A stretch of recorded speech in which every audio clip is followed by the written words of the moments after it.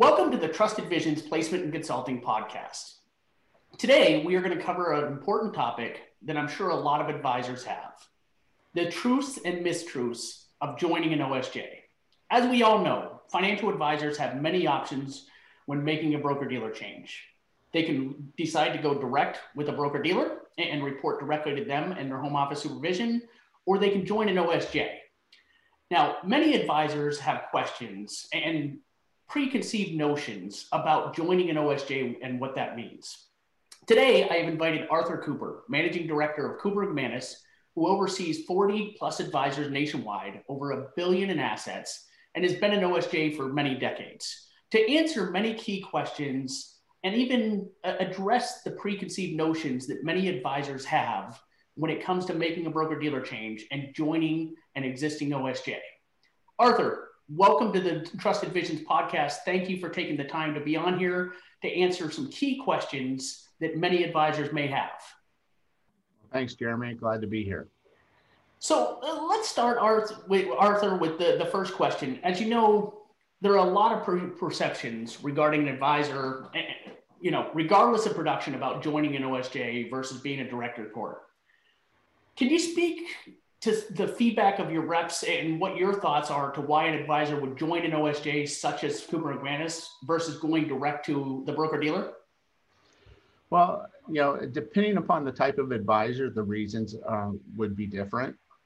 For example, if an advisor was coming from a captive or a wirehouse type environment, we find that, jumping into the world of independence, they don't know what they don't know. And we find that there's a lot of guidance we could provide, whether it be just business management, how to set up your office, what's the best strategy to transition your book of business without violating any employment contracts or covenants that you may have in place. And do a lot of hand holding in the form of just educating what the options are, because typically when you make that move, you go from a handful of options for your clients to literally, dozens or hundreds of options that you can offer your clients. And sometimes it's a little bit overwhelming. So we help kind of clarify those things for the advisor. Other advisors that might already be at another firm established with an independent firm make the move for various reasons. I always joke around to say the main reason people make a move is when the pain of their current situation is greater than the pain of change. Because anytime you make that change, it is challenging and it's taxing and it's time consuming, and nobody wants to ever put themselves through that. And so they're coming for sometimes enhanced payouts, for access to certain product lines or alternate clearing options that maybe they don't have. From that standpoint, our role would be in some cases helping with case analysis, case design, to provide supervision services. But a big component there are our role is kind of an advocate for the advisor, dealing with the broker-dealer. Because as we all know, sometimes the broker-dealer can be a challenge, can be frustrating. And, given our size, we have the ability to get things, through the red tape much more quickly, much more efficiently than a typical advisor would. Yeah, and one follow-up question to that, because we at Trusted Visions talk a lot about this, and I'm sure you do as well, but part of the advantage, and one of the advantages of joining an existing OSJ or enterprise, is having that added layer of support. I'm not saying that you're just a number as a single advisor with a broker-dealer, but having that added layer of support being part of a larger enterprise such as yours. Can you talk a little bit about that in terms of the reality of that versus the perception of it? Well, the reality of it is it's a way to offer a little bit more community with the advisor, because a lot of times advisors are kind of out on an island by themselves, and it gets a little bit lonely, and you don't necessarily get exposed to the latest and the greatest, or cutting edge ideas and strategies. So it's an opportunity for advisors to get to know other advisors and learn what are they doing that's working, what are they doing that's not working. And, through those communications, everybody tends to get better. So you can operate independently and build your business the way that you want to build it, the way that, you feel is most appropriate, but also you have access to other advisors, on a semi-regular basis in order to kind of network and talk with. And it's a little bit more intimate than a typical broker-dealer conference where you go and you have a slate of speakers and you're like in one room to the next room to the next room. It's more of where you actually can spend time talking and getting to know other people. Thank you for that. And the next question, a big perception that a lot of advisors have when we speak to them daily and throughout my career is if I join an existing OSJ, that means I'm making as an advisor substantially less because there's another piece of the pie, from an override perspective that's going to the OSJ. What would you say to that perception?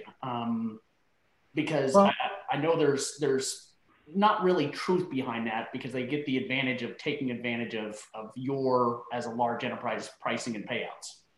Yeah. So, given our size and stature, we, are able to negotiate better pricing, better payouts than, a one-off advisor may be able to do. So in a lot of cases, we can offer advisors equal or higher payouts than if they were to go direct to a broker dealer.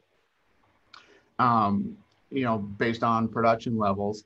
And other times is, let's say you are, a large producer, and if you go direct, you might have X amount, and then to go through the branch, it might be 2%, 3% less. And, one of the key things to look at an OSJ is they're a service provider. Are they providing value from compliance services, trade assistance if necessary, other type services that we can provide. Is you look at what the overall cost of that override is compared to the cost of a staff person in order to do that. And even if you're $1 million producer, you'll find that due to the high level, the competence of the staff that could support you, that's one less person you have to employ. So it pays for itself. Yeah, and to follow up on that, because, you and I have known each other for a long time, Arthur, and you guys do, I believe, something unique than most enterprises or OSJs out there in that, you guys give advisors an added layer of protection. And what I mean by that is if the broker dealer is coming in to audit one of your advisors or a regulator is coming in to audit one of their advisors, back to your point of being off on an island, you have staff and, subject matter experts that go out to that advisor's office to, go through the audit with them. Can you speak around your rationale behind why you do that? Well, the primary reason is to make sure that the advisor is protected from a compliance or regulatory standpoint. And then from the selfish, self-serving side of things is, as long as if the advisor has a clean book of business and is doing things compliantly, then that means that my office is doing things compliantly without issues. So, but also it can be stressful when you have an auditor in the office, and we make sure that we provide support during those audits, whether we have one of our compliance professionals in the office with you side by side with the audit, or this year via Zoom and other things along those lines. But we make sure that the advisor is prepared. Before the audit happens, we make sure that they have everything in order so they can get through the audit quickly, efficiently, and ideally with no deficiencies. Perfect. Thank you for that follow-up question. And next question, you've been an OSJ and a recruiting OSJ for a long time. What would you say some of the truths and mistruths you've heard about an advisor joining an OSJ, and how would you what would you say about those truths and mistruths? Well, I guess the common ones would be, you kind of lose your independence, that you're subject to the whims of your OSJ, and you might not be able to self-brand, you might not be able to run your business the way that you want to. And there might be some truth to that with some OSJs, but with Cooper McManus, one of the things that I think is important is, it's the understanding that your clients are clients because of you, not because of the firm you affiliate with. And your broker dealer is a service provider. Your OSJ is a service provider. And, those are things that, you want to make sure that are providing value. So little things like business cards. Some advisors want to use the broker dealer name. Some advisors want to use the Cooper McManus name. And either way is okay, but what I really encourage my advisors to do is create their own branding, their own imaging, so that they have, Jeremy Financial Services and Cooper McManus and the broker dealer are nothing but disclosures on the back. And, it creates that overall independence with the branding, with the client recognition, but also with the support of a large branch and then a national broker dealer to boot. Perfect. And so good segue into the next question. And probably one of the most preconceived perceptions out there in the industry is, if I go out and join an OSJ like Cooper McManus, I can't brand as myself. I don't own my book of business. Should I decide to leave Cooper McManus at some point in time and go to another broker dealer, they're going to try and go after my clients. How would you address that perception?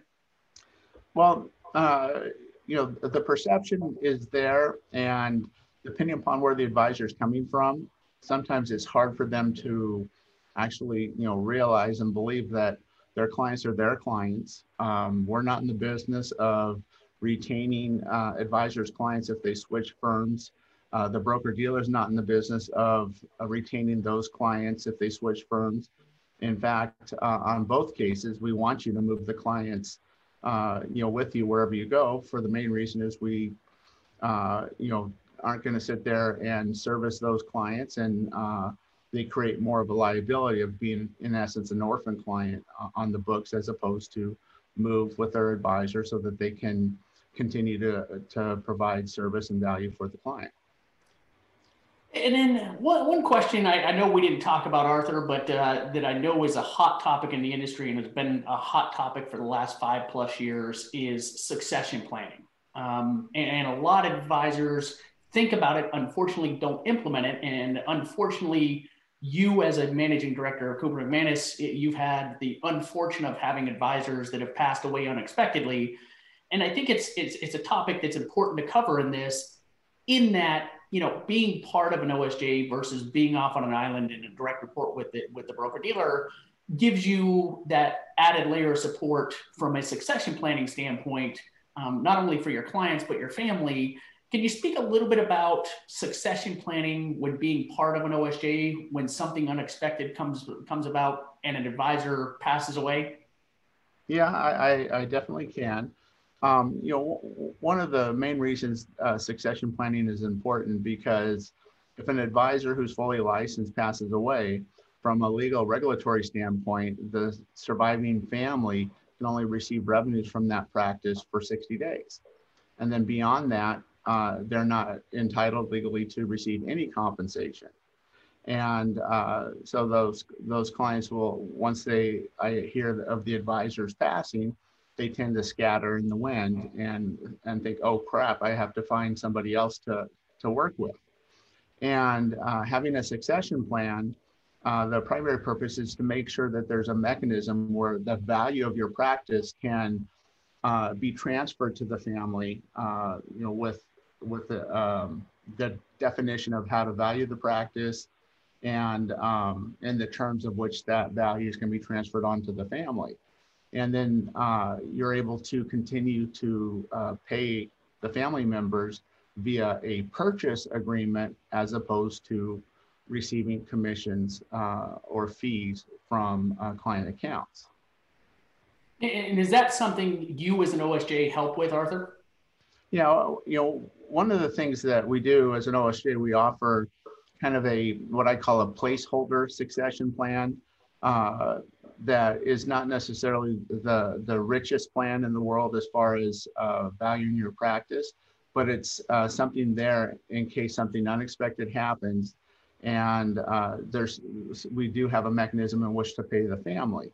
But at the same time, we encourage the advisors to find a true succession partner that they can work with and that has appropriate valuations, whether it be from a death, a disability, or even retirement. Those are things that I think are key. We've had advisors pass away, unfortunately, quite a bit over the last 30 years. And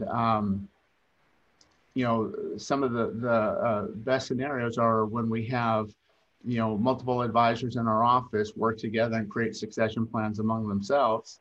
And as a fallback, I become the succession plan, or Cooper McManus becomes the succession plan, absent, anything else. Thank you for answering that. And last question, I want to be respectful of your time. We've been in an ever consolidating marketplace amongst broker dealers and, advisors either retiring, an aging advisor force. Where do you see the trends, the recruiting trends for financial advisors as it pertains to being part of an existing OSJ or enterprise or going direct? Do you think that's going to change at all with the consolidation that's taking place in the broker-dealer marketplace? Well, again, I think with all the consolidation, you're going to have firms that have 1,000 brokers also be part of a firm that has 10,000 brokers. And what happens is the individual ends up getting lost, in the crowd. And with an OSJ, you're able to, have that advocate, somebody working on your behalf that has some influence, that has the ear of senior management, executive management, in order to, help facilitate things that are important to you. Because without that, benefit of a large OSJ, sometimes getting exceptions made or getting approval for certain things becomes next to impossible.